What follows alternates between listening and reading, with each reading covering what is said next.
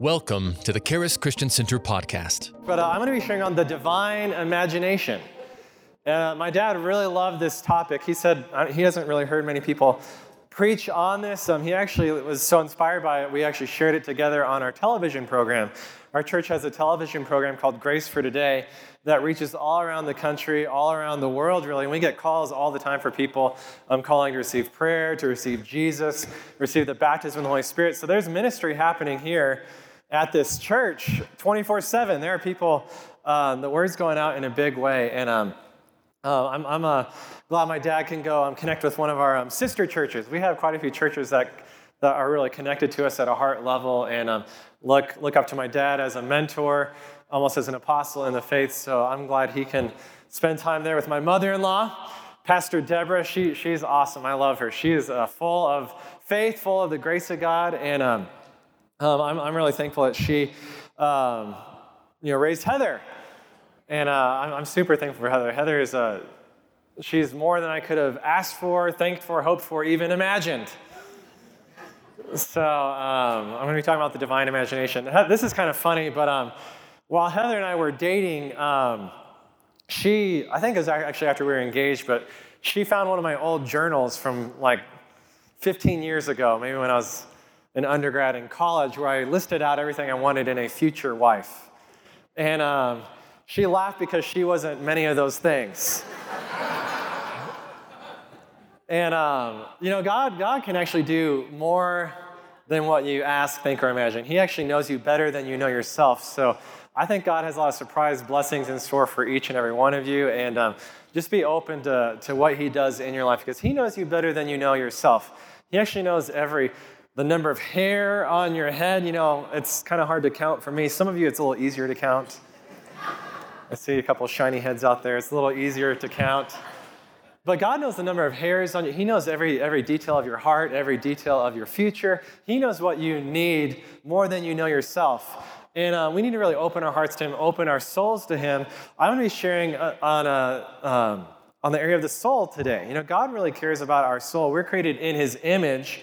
I believe that we're created in his image with a spirit, with an eternal spirit.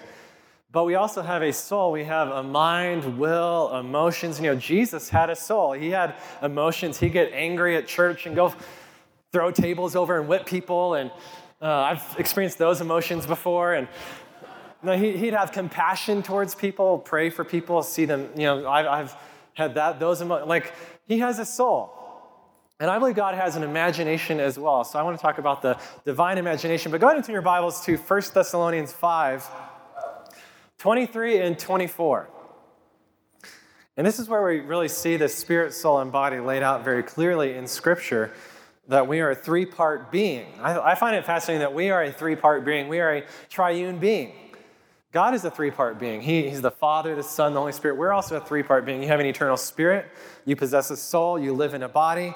1 Thessalonians 5, 23 and 24, it says, "Now may the God of peace," say the God of peace. And Jesus is the Prince of Peace. Our God is a God of peace. That word peace in the Greek, eirene, it means to rest, peace, have wholeness, have prosperity, tranquility, exemption from the rage and havoc of war. I'm tired of the devil trying to rage havoc on people's souls, on people's emotions, on people's... a few years ago, I saw a very famous pastor. He's writing a book on how to deal with depression, and he just did a poll of his followers on Instagram. He has hundreds of thousands of followers. He asked people who follow him, how many people are you depressed, yes or no? And 80% of people said yes. Thousands of people who responded to that. So that there's a huge problem in the body of Christ in terms of their soul. So may he sanctify you. May he give you peace. Sanctify you completely. May your whole spirit, soul, and body. I love that God wants to redeem you spirit, soul, and body. So I'm going to be talking about the redemptive work in our soul today. We know that God wants to heal our bodies, that he wants to give us eternal life. Our spirits go be with him for eternity. But God wants to sanctify your soul as well. The blood of Jesus sanctifies your soul. I've been preaching through Hebrews on Wednesday night, and it says in Hebrews 9 that the blood of Jesus can actually purge your conscience. It can cleanse, it can sanctify your conscience. That's part of your soul. So may you be complete, your whole spirit, soul, and body be preserved blameless at the coming of our Lord Jesus Christ. He who calls you is faithful, who will also do it. So you are a spirit. That is who you are at the core of who you are. You are an eternal being. Every single person on the face of the earth gets upset when someone close to them dies because there's something inside of you that knows that we are created for eternity. And it bothers us when someone goes away. Even non-believers, sometimes with non-believers, when I start talking to them about eternity and about God, I'll start there. Like if someone close to you were to die, would you be upset? And they think I'm a very rational person. You have a doctorate in physics, I have. But they would be upset, even though rationally everything that you see on this earth has an expiration date. When I married my wife, she said, Aaron, I'm going through your fridge. Like a lot of things are past the expiration date. This soy sauce expired 5 years ago. I don't know why. She's very into expiration dates. Now, everything, even this earth, the sun, it all has an expiration date. But thank God, this is not where I'm going to spend eternity. There is a part of every single person who has ever lived on the face of the earth that is eternal, that is indestructible, that will live forever somewhere. And if you are indestructible, going to live for all eternity, I want to make sure I'm living in a good place. Amen. I want to live in heaven for all eternity. I want to live somewhere better than here. There is a better place than here. Heaven is so much better. So we are an eternal spirit. We possess a soul. Say, I possess a soul. My mom started preaching my message, but this is really interesting. You possess a soul. Your soul does not possess you. That's a problem with the world today, with how the world thinks, is that if you feel something, if you think something, that's who you are. Your soul, your mind, your will, your emotions, your desires, that possesses you. Your soul does not possess you. You are a spirit. You are created in God's image. You possess a soul. Your soul, yes, it's your mind, your will, your emotions, but it goes beyond that as well. It's your thought life. It's your attitude. If someone has a bad attitude, they need some sanctification in their soul. Salvation is actually past, present, and future inside the believer. You were saved, your spirit was saved, you were given the Spirit of Christ, but you are being saved in your soul. That's why you have to be transformed by the renewing. It's a present thing. Be transformed by the renewing of your mind that you may prove what is the good, the acceptable, and the perfect will of God. So salvation, it's past, it's present, it's also future. This body, I'm going to be redeemed in my body. My body is going to be better than this body. My wife cuts my hair and she tells me how many gray hairs I have. I'm going to have a glorified body that's just going to have red hair that shines like the blazing sun, that pierces the night. When I was born, I had full red hair when I was born, and the doctor's like, man, this kid's got bright, pierces the night. It's like the coming of Jesus. Something special about this kid. But it's already starting to dim and gray. But anyways, our salvation is future tense as well, right? Your body, there's salvation in the future tense for the believer as well. So you possess a soul that includes your attitude, your overall outlook on life. Do you have a good outlook on life, or are you just constantly jaded and pessimistic? Really, believers, you shouldn't have a pessimistic outlook on life. Your soul, it includes your hopes, your ambitions, your desires, even your plans. How many of you have plans for what you're going to eat after church? Or what are you going to do on this nice sunny Colorado day? You're planning. That's part of your soul. Your personality is part of your soul. And also your imagination is part of your soul. So you possess a soul. Your soul should not possess you.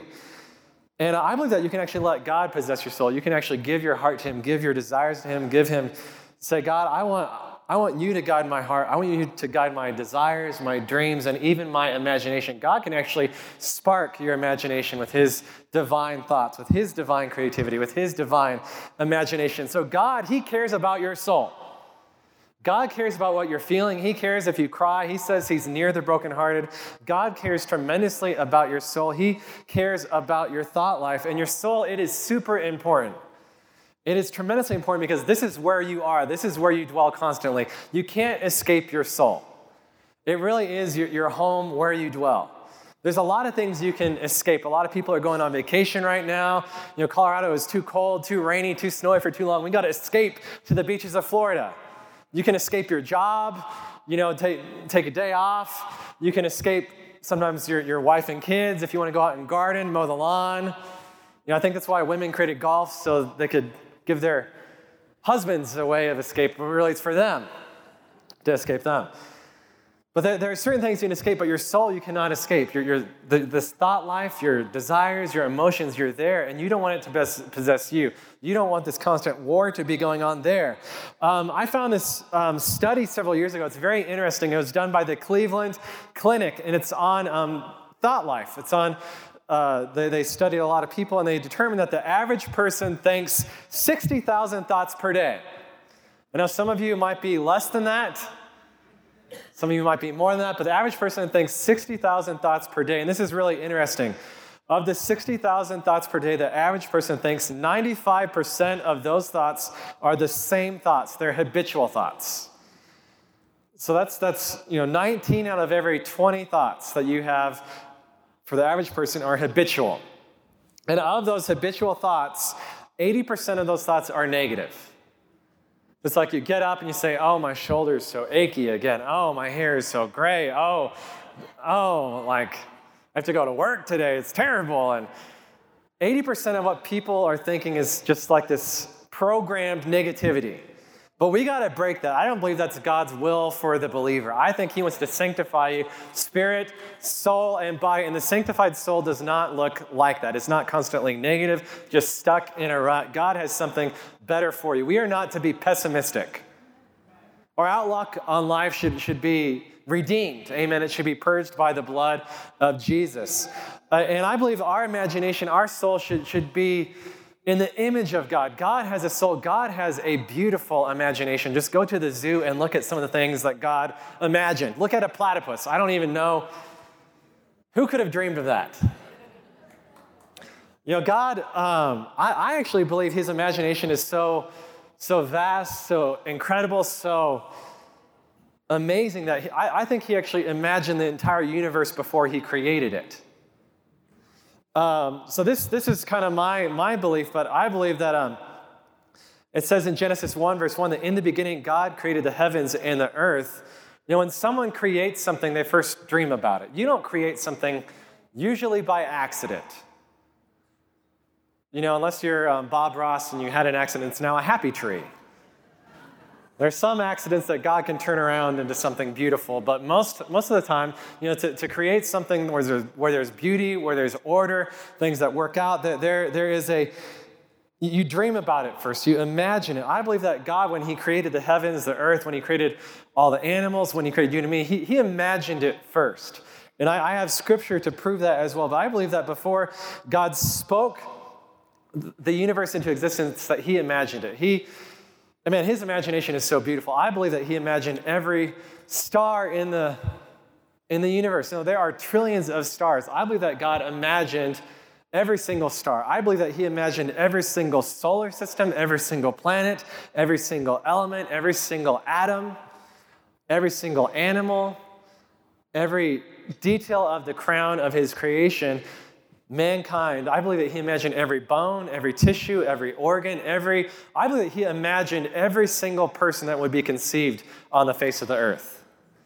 God actually spoke this to Jeremiah. This is kind of cool. In Jeremiah 1, verse 5, it said, before I formed you in the womb, I knew you. Before you were even conceived and started developing in the womb, I knew you. Before you were born, I sanctified you. I ordained you a prophet to the nations. God actually imagined you, I believe, before he spoke this universe into creation. He imagined every single one of you. And he knows every detail of your life, and he has always had a plan. Even the plan of Jesus coming for you. It says in the Bible that Jesus was the lamb slain before the foundations of the world. I love that we sang that song, You Were the Word at the Beginning. Jesus was with God when he was planning these things. when he spoke creation into existence. So you're not here by accident. God has an incredibly vast imagination. When I preached this series back in the fall, a lady here at the church, Kim Traup, she's actually works for a ministry called Christian Friends of Israeli Communities, and I went with her to Israel several years ago and got to tour Israel. But after I spoke this, and I was kind of talking about my idea that before God spoke the universe into existence, that he imagined it all, she said, there's actually a tradition amongst Jews that they believe the same thing. And Jews celebrate creation on Rosh Hashanah, their Jewish New Year. So the Jewish New Year is when they celebrate God speaking creation into existence. But she said Jewish tradition is that the day before that is a day where you wish things, where you dream things, where you imagine things. So it's just like God, before he created things, so many Jews will take that day to dream things and to ask God for things. And she said it's kind of like, to correlate to our traditions, it's like making a wish on your birthday when you blow out the candle. That's a special moment where your wish comes true. For Jews, the day before Rosh Hashanah, you're to dream something, imagine it, wish it, because that's a special day for things to come true. Man, whenever you see beauty, whenever you see order, you know that there was a plan for it. It didn't happen by accident. And this kind of leads me into my first point today. And this is a really great point. I think this is going to help a lot of people in their soul, in their thought life. But it is this. It is that your thankfulness directs your imagination. The enemy wants you to become unthankful, ungrateful, because it will affect your soul.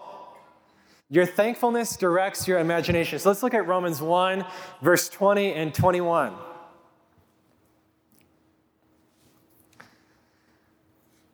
So here in Romans 1, verse 20, it says, "For since the creation of the world, his invisible attributes are clearly seen, being understood by the things that are made, even his eternal power and Godhead." So it's saying, since Genesis 1, verse 1, all creation knows that there is a God. Wherever there is beauty, whenever there is order, that it points to a creator. Right? There is a lot of beauty in the world. There is a lot of order in the world. Whenever you see beauty, whenever you see order, you know that there is a creator.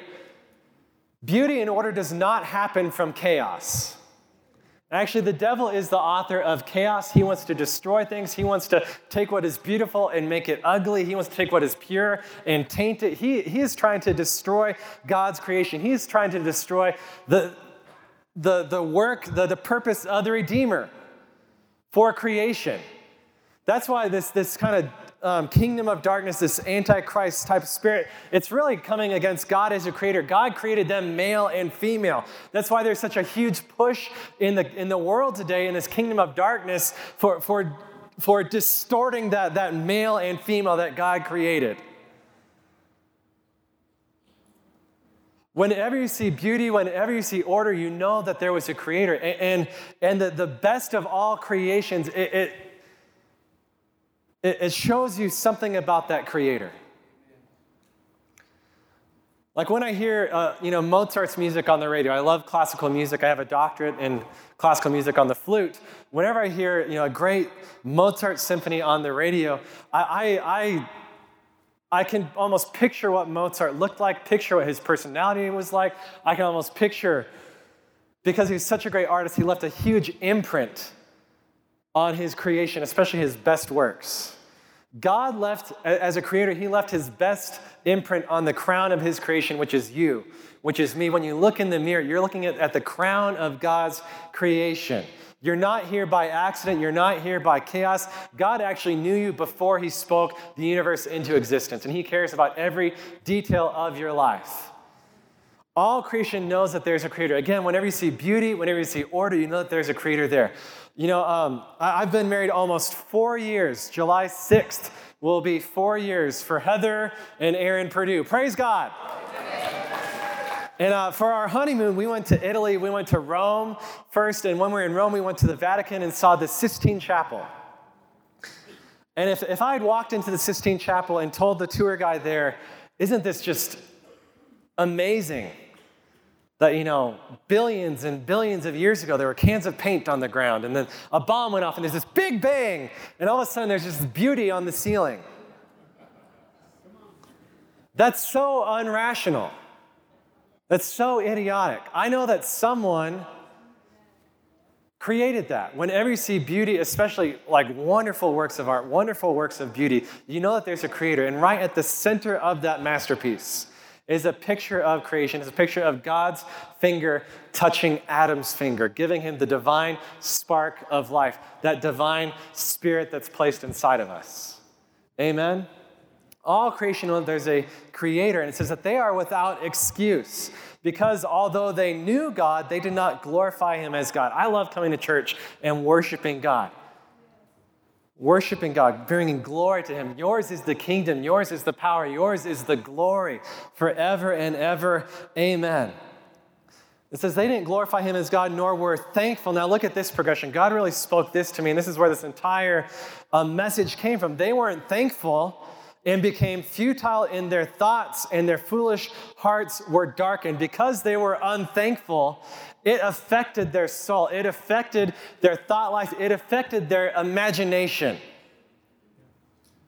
And generally in Scripture, we see whenever you look up the word imagination, it's usually talked about in a negative way. It talks about how mankind's imagination became corrupt. And it starts with this thankfulness. And God spoke to me, and he said, if you are thankful, it will direct your imagination. I can actually give you creative thoughts. I can help you solve problems. I can give you new and innovative ideas. But it starts with thankfulness. Your thankfulness directs your imagination. Amen? It directly controls your imagination. I see this so many times in my own life, in my children's life, in people's life. Your thankfulness directly controls your imagination. If you are unthankful, your imagination will not be creative. It'll actually be destructive. And this goes back to the beginning as well. I believe it even goes back to Lucifer. Lucifer was created as an archangel, one of the highest positions in all of heaven. He was in charge of all of worship, just endowed with great musical abilities, led worship in heaven, and it says that he wanted worship for himself. I believe it started with thankfulness. He wasn't thankful for what God had given him. He actually became unthankful, and that created this spiral for him. And he tries to do that in the hearts of people today. He tries to get people to focus on lack, focus on darkness, focused on, even tries to distort people's image of God. He tries to distort what God has created, what is beauty, what's holy, what's pure, where there's order. He tries to distort that. And if you're unthankful, your imagination, it's gonna suffer. And actually, it's gonna work in a destructive way. You're gonna start imagining problems that aren't really there.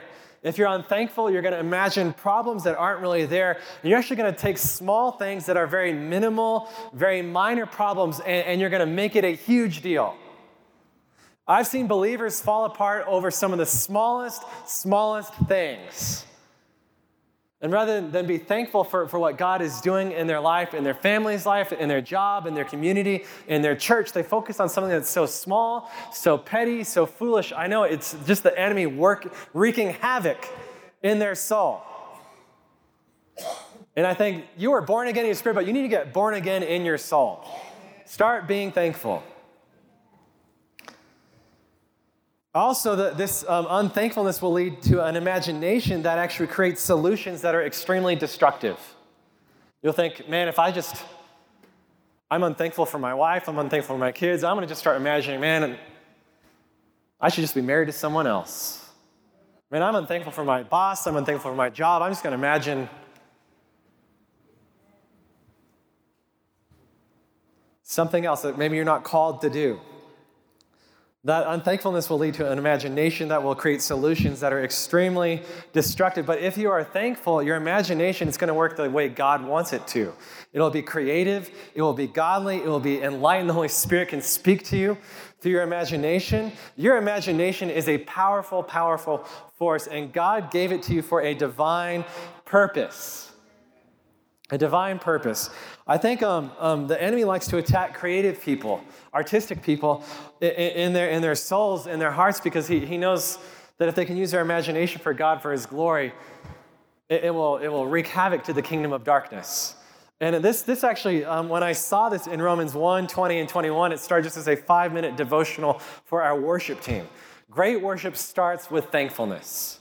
And as I shared it, a week or two later, someone on the worship team came back to me and said that what you said about being thankful, controlling your imagination, that just set me free. He said, for years, I've really struggled in my thought life, in my imagination, just letting it just spin out of control in a negative way, in a destructive way. But when I sensed that happening, I would just speak out loud. I would speak out loud what I am thankful for. And he said that would just shut that down right away, and that side of my soul, that imaginative side of my soul would be positive, it'd be godly. It just changed me dramatically just by being thankful and by speaking it. When you speak your you need to articulate your thankfulness to other people as well.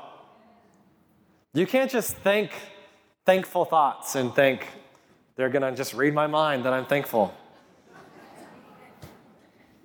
You actually have to articulate, and sometimes you have to set an action to it too, right? Do something to honor that thankfulness that you feel or that you're stepping out in. When you say things, it's so powerful, and I think you should speak. For some of you who need to be just set free in your soul, set free in your thought life, you need to speak out loud what you are thankful for.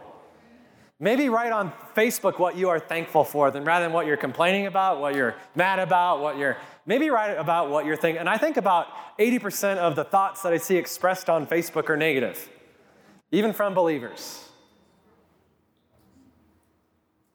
Even from believers about the church. Man, I'm so thankful for this church. I'm so thankful for the body of Christ. I'm so thankful that I get to stand up here. I don't deserve this. This is completely God. And just to live every day, I know I should be thankful for every good thing that God has done in my life. And I'm going to articulate it. I'm going to say it out. When you say things out loud, it's extremely powerful. Several years ago, I was home for a break, and I was visiting my best friend at his house. He was home from college on break as well, and I was hanging out at his house, and his older sister, she's the smartest person I've ever met. She's a complete genius. I went to high school with her. After high school, she went to Wheaton College. She graduated with her bachelor's in 2.5 years, then took the LSATs to become a lawyer, to go to law school. She scored in the top 1% on the LSATs, went to Penn Law, an Ivy League law school, on a full scholarship, which is extremely, extremely rare to be able to go to law school on a full scholarship. She went to Penn Law. Out of law school, she got a job offer for one of the top law firms in New York City, and she had 2 weeks to prepare for the New York bar, and she was here studying, and I heard her, she was reading through these books that were like this thick, just trying to memorize thousands of pages of law for this bar exam, and she was saying things out loud as she was studying. I just asked her, why are you saying things out loud as you study? She said when you say things out loud, you actually memorize it much quicker. You memorize it twice as fast. Because when you're saying it out loud, you're reading it with your eyes, so you're receiving the information through your optic nerve into your brain. But when you speak it, that information is also going through your auditory nerve into your brain. That's why God didn't just think things into existence. He spoke things into existence. There's something powerful. Your thankfulness should be spoken. And man, when I love our worship here because it is very thankful worship. It is very grateful. It glorifies God. We don't do worship that's like, I'm so confused. You give and take away. Because that's not really worship. If you're a solo artist and you want to express your emotion, that's fine. But as a congregation of believers seeking to worship God, glorify God, build each other up in our most holy faith, that's going to affect the words that come out of our mouth, the words that come out collectively as a congregation. And there is nothing more powerful than a group of people singing praise to Jesus, singing worship to his name, being thankful, being grateful, singing in unison with melody attached to it. truth. The enemy hates that. God loves it so much that he actually comes and inhabits our praises. So speak your thankfulness to God. If you're feeling depressed, feeling anxious, speak your thankfulness to God. Declare his goodness. I could stop right there, but I'm not going to. I'm trying to give everyone here, because I know this is such an issue with people out there, but even in the body of Christ, how we can tap into that divine imagination, how we can meet God in our hearts, in our soul, in that creative parts of our being. So number one, thankfulness directs your imagination. Number two, you need to rehearse the victory. Rehearse the victory. Don't rehearse defeat. The devil will constantly remind you of your weakest moments, where you felt defeated, where you felt like you messed up. The devil will try to get you to rehearse that and make you identify with that. Don't rehearse defeat. Rehearse the victory. Let's go to Exodus 17. Exodus 17. This is where God spoke this to me. Rehearse the victory. We'll start in verse 8. This is when the Israelites had just crossed the Red Sea. They saw a mighty victory. They crossed, on dry ground through the Red Sea. They saw, the world's largest army at the time, Pharaoh and his army of chariots, horses just get wiped out in an instant. Very cool. But now they're early on in their wilderness journey, and the Amalekites are coming to fight with them. And this time, guys, so you're going to have to arm yourselves. You're going to have to fight as well. So it says here in Exodus 17, verse 8, now Amalek came and fought with Israel in Rephidim. And Moses said to Joshua, this is the first time Joshua's name is mentioned in Scripture. And there's something very powerful about this time that Joshua is first mentioned. Joshua has not been mentioned at this point, but Joshua is here told to get an army gathered, trained, and go out and fight a battle, to be the commander of this army. Moses said to Joshua, choose us some men, go out and fight with Amalek. Tomorrow I will stand on the top of the hill with the rod of God in my hand. So Joshua did as Moses said to him and fought with Amalek. And Moses, Aaron, and Hur went up to the top of the hill. So it was when Moses held up his hand that Israel prevailed. When he let down his hand, Amalek prevailed. Moses' hand became heavy, so they took a stone and put it under him, and he sat on it. And Aaron and Hur supported his hands, one on one side and the other on the other side, and his hands were steady until the going down of the sun. So Joshua defeated Amalek and his people with the edge of the sword. Then the Lord said to Moses, write this for a memorial in the book. This is why we have the book of Exodus written, because God spoke to Moses and said, write this down for a memorial and recount it in the hearing of Joshua. One translation says you are to rehearse this before Joshua. Rehearse this before Joshua. So he's saying every battle that Joshua will face, every time he's going to be sharpening his sword, getting ready to go out and fight, he is to remember this, recount it in his hearing, tell it to him, but even rehearse it. Joshua, you need to imagine this victory. Imagine what God did. This is the first battle you ever fought. You didn't know what you were doing. That's the first time you swung a sword. That's the first time you tried to recruit an army, tried to train an army. But I came through. You are victorious because I am victorious. I will utterly blot out the remembrance of Amalek from under heaven. And Moses built an altar and called its name. Do not forget this name. The Lord is my banner. Our God, he is Jehovah Nissi, Yahweh Nissi, the Lord, our banner, who is lifted up, the Lord who fights for us, the Lord who is our victory. And you need to rehearse this in your hearts. Rehearse it in your minds. You are victorious. You are my children. You are my sons. You are my daughters. You are not created for defeat. You are not created for death. You are created for life. You are created for victory.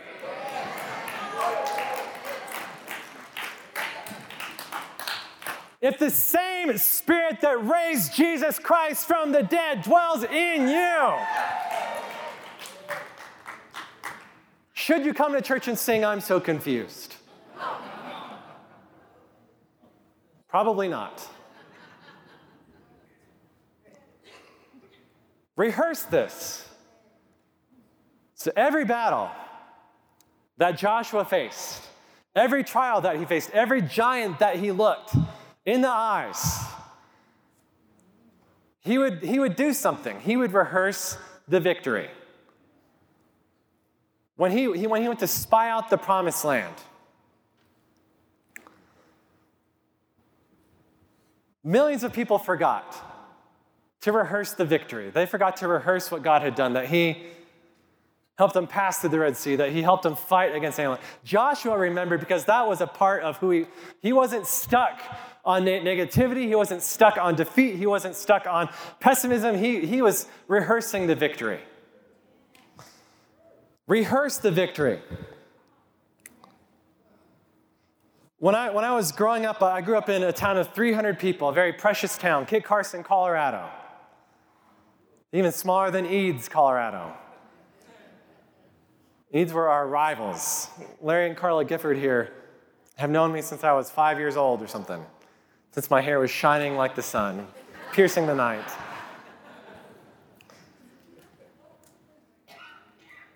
And when I was in fourth grade, the band director there had me start playing the flute, and it's just like an instant thing. It was a God thing. It was like I was made to play that flute, but I needed training. I needed to plan. I needed to prepare. So my dad got me flute lessons, and the flute teacher I studied with was in Greeley, Colorado. She was a professor at the University of Northern Colorado. So once a month, my dad would drive me 3 hours one way to go have a 2-hour flute lesson. And we'd drive back, and there was no other flute player in Kit Carson. No, it was at the edge of the flat earth there. You could just drive to Kit Carson, you'll see the edge of the earth. I'm sorry, I'm sure and I'm not going to go down that path.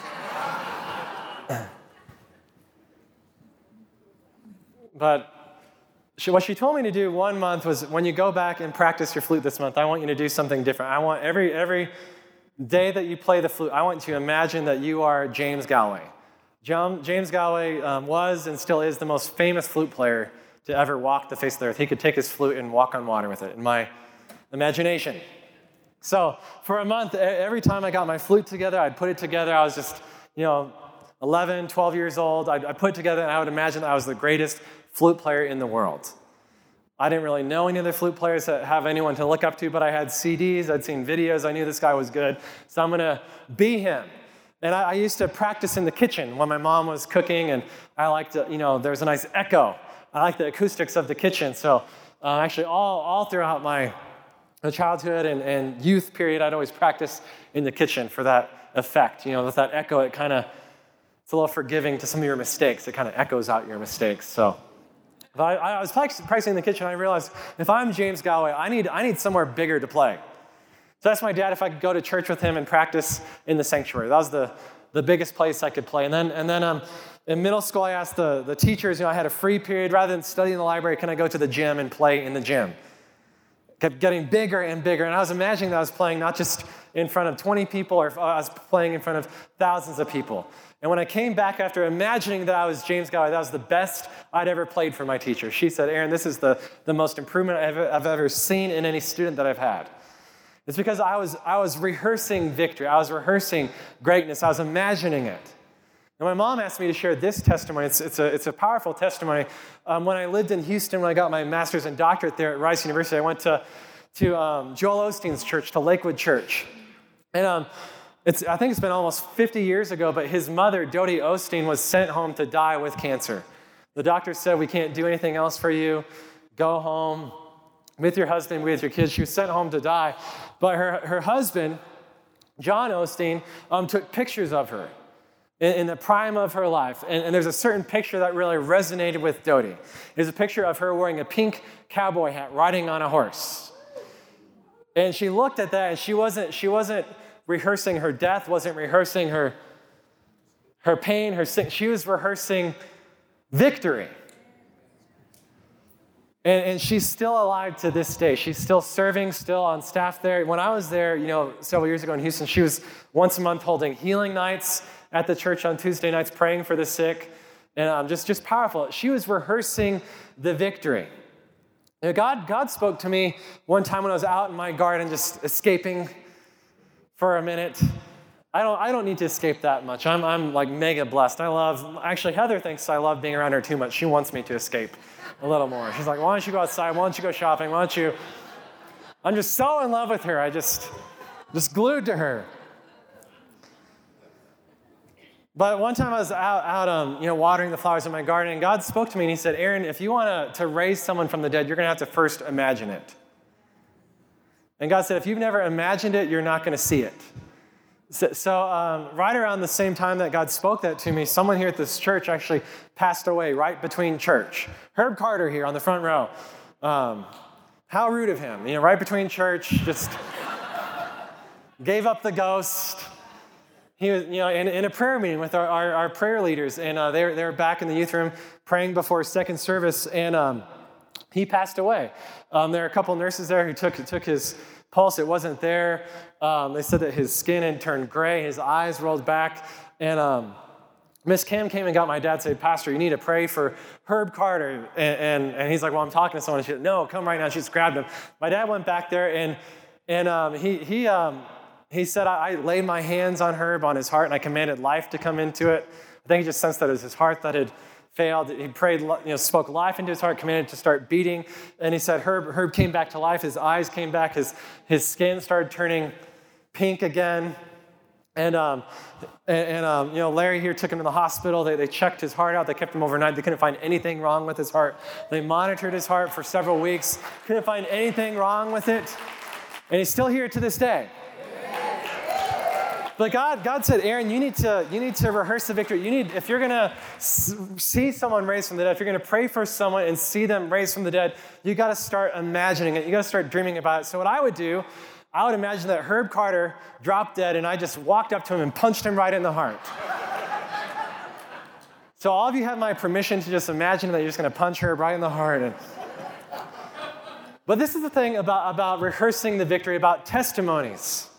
Maybe you feel like you're defeated. Maybe you feel like you're really stuck. But you can rehearse someone else's victory. If they receive that miracle, if they receive that blessing, if they receive that breakthrough, that can be yours as well. If that woman with the issue of blood for 12 years touched the hem of Jesus' garment and received healing, power flow through her body, then you can imagine that as well. Right now, you can imagine that Jesus is here in this room, and then you can reach out and touch the hem of his garment. You can reach out and touch his presence and feel his power come into your body and heal you even in this moment. Rehearse the victory. So number one, the divine imagination. Thankfulness controls your imagination. Number two, rehearse the victory. And number three, be like those who dream. Be like those who dream. My dad is a dreamer. And when we bought this place, he was ready to rock and roll. He believes that God is going to grow this church. I believe that God is going to grow this church in a bit. I love this church. This is a God kind of church right here. When we moved into, I thought, man, this better be God or we're going to be in trouble. This is a lot bigger than our old place. This is just a warehouse right here. He got a desk out here, and he told me to stand right here. This is where the pulpit's going to be. I looked out and just saw how big this place was, and it was hard for me to even imagine preaching in a place this big. But here I am today. Be like those who dream. Man, we shouldn't lose our sense of creativity. When I was in Houston, at one point I was teaching 40 students flute lessons every week. I had 40 students, and they kind of ranged in age from 8, I had a little 8-year-old, which is way too young, and up to 88. I had a retired sociology professor that I taught flute lessons to. And I kind of noticed the vast majority of my students were middle school and high school students, but I noticed something really interesting. Between 6th grade, when they started middle school, and by 8th grade, there was a huge decline in creativity. It's like in 6th grade, at age 11, they could think, they could have creative ideas. I could ask them simple questions, like if you were to hear this song and you went to the movie theater, what would be happening in the movie? And they could come up with all these wild things happening in the movie. But by the time they were in 8th grade, they couldn't imagine. And it's very, very sad, very pitiful. And there's actually a lot of things in the world that I think are destroying people's creativity. Destroying kids' creativity, destroying their thankfulness. leading to dark, foolish thoughts, denying our Creator. My youngest brother, Peter, was here last weekend. He just got promoted to be the COO of Burger King. He's like the number 2 guy of all of Burger King. And his wife, she's a very, very accomplished, very smart person as well. But we were kind of talking about Peter, and she just said he's able to see problems and just find creative solutions to fixing things. And they went to Singapore right before COVID had started. He used to be over all the Burger King of Southeast Asia. And when COVID happened, all those restaurants in Asia were shut down. It was very detrimental here in the U.S., but especially in Asia. And his company did a complete freeze. No one's going to get promoted. No one's going to get, raises. Like, this is dire straits type of situation. But while he was in Singapore, he actually got double promotion. He ended up being over all of Asia. He was over all of India, over all of China, and then was eventually able to make his way back to the States. But I believe that God has given him that ability to imagine creative solutions where other people can't see them.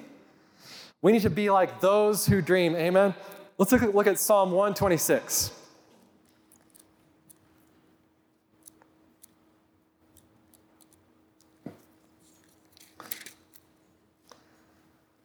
It says, when the Lord brought back the captivity of Zion, we were like those who dream. I love that. Part of our redemption, part of what God has done for us in our spirit, in our soul, and in our body, it's to cause us to be like those who dream. Our mouth was filled with laughter. Dreamers act a little bit different than people who don't dream. They see things that other people can't see. Our mouth was filled with laughter, our tongue with singing. Then they said among the nations, I love this, that when God sparks your soul with that divine imagination, it's gonna lead to great blessing, great, tremendous things in your life. So much so that even the heathen, even non-believers are gonna see there's something different about them. There's something different about him. I want to promote him. Actually, Peter, when he started working for Burger King corporate 10 years ago, right out of college, his bosses realized something was different about him. He worked super hard. He worked all the time. And they said, Peter, whatever you do, keep going to church on Sundays. This is non-believers in the corporate world. Said, Peter, whatever you do, keep going to church. We know you work hard, but keep going to church. Because we know this makes something different about you. It says, the nation said, the Lord has done great things for them. The Lord has done, and then we realize, oh yeah, the Lord has done great things for us, and we are glad. I remember about a year ago, a friend of mine from school just kind of reached out to me on Facebook. He's not a believer. I believe that God's going to, I pray for him. I believe he's going to experience salvation. I know that good seed has been sown in his life from me and from other believers, but he's not a believer. But he reached out to me and said, Aaron, it looks like you're living your best life. Even non-believers should say, the Lord has done great things for them. Bring back our captivity, O Lord, as the streams in the south. Those who sow in tears shall reap in joy. I love that. We are in a world that has been affected by the enemy. He's brought darkness, he's brought hurt, he's brought hardship into this world. So we will go through periods where there are tears, but we will reap in joy. And God, if you're going through a hard time right now, I'm not saying God doesn't care. God does care.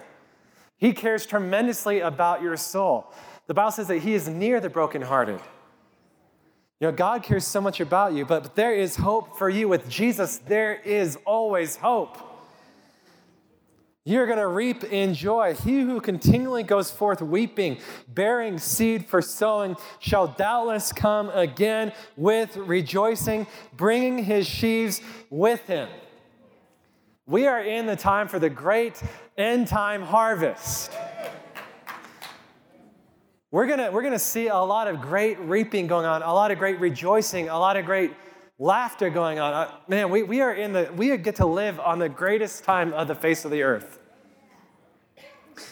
This is my last scripture for you. It's from Joel 2, verse 28 and 29. It says, it shall come to pass afterward that I will pour out my spirit on all flesh. Your sons and your daughters shall prophesy. Your old men shall dream dreams. You shouldn't stop dreaming after age 11. You shouldn't stop dreaming after age 20. You shouldn't stop dreaming after age 80. You should always be tapping into the divine imagination, asking God for fresh ideas, fresh dreams, fresh revelation, fresh purpose, fresh things to set your faith toward. Your faith should never be put in neutral. God, give me a dream. Give me something to believe for. Give me purpose. You should always be dreaming, always be imagining. I'm walking into Walmart, shopping for groceries. God, I'm just imagining who I can pray for, who I can lead to Jesus, who I can see set free today.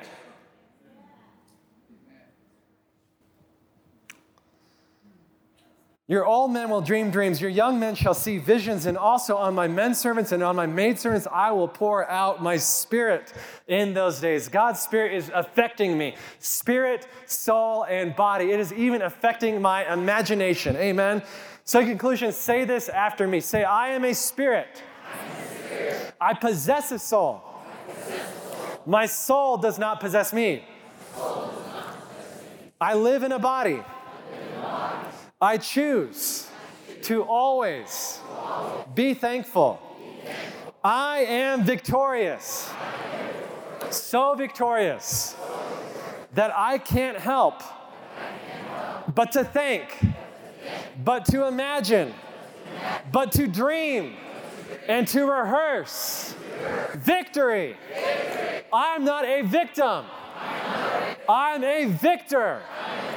The Lord has done great things for me. And I am glad. Amen. Awesome. Thank you for listening to the Charis Christian Center podcast. If you would like to receive prayer, product, or more information about the ministry, go to www.charischristiancenter.com or call us at 719-418-4000.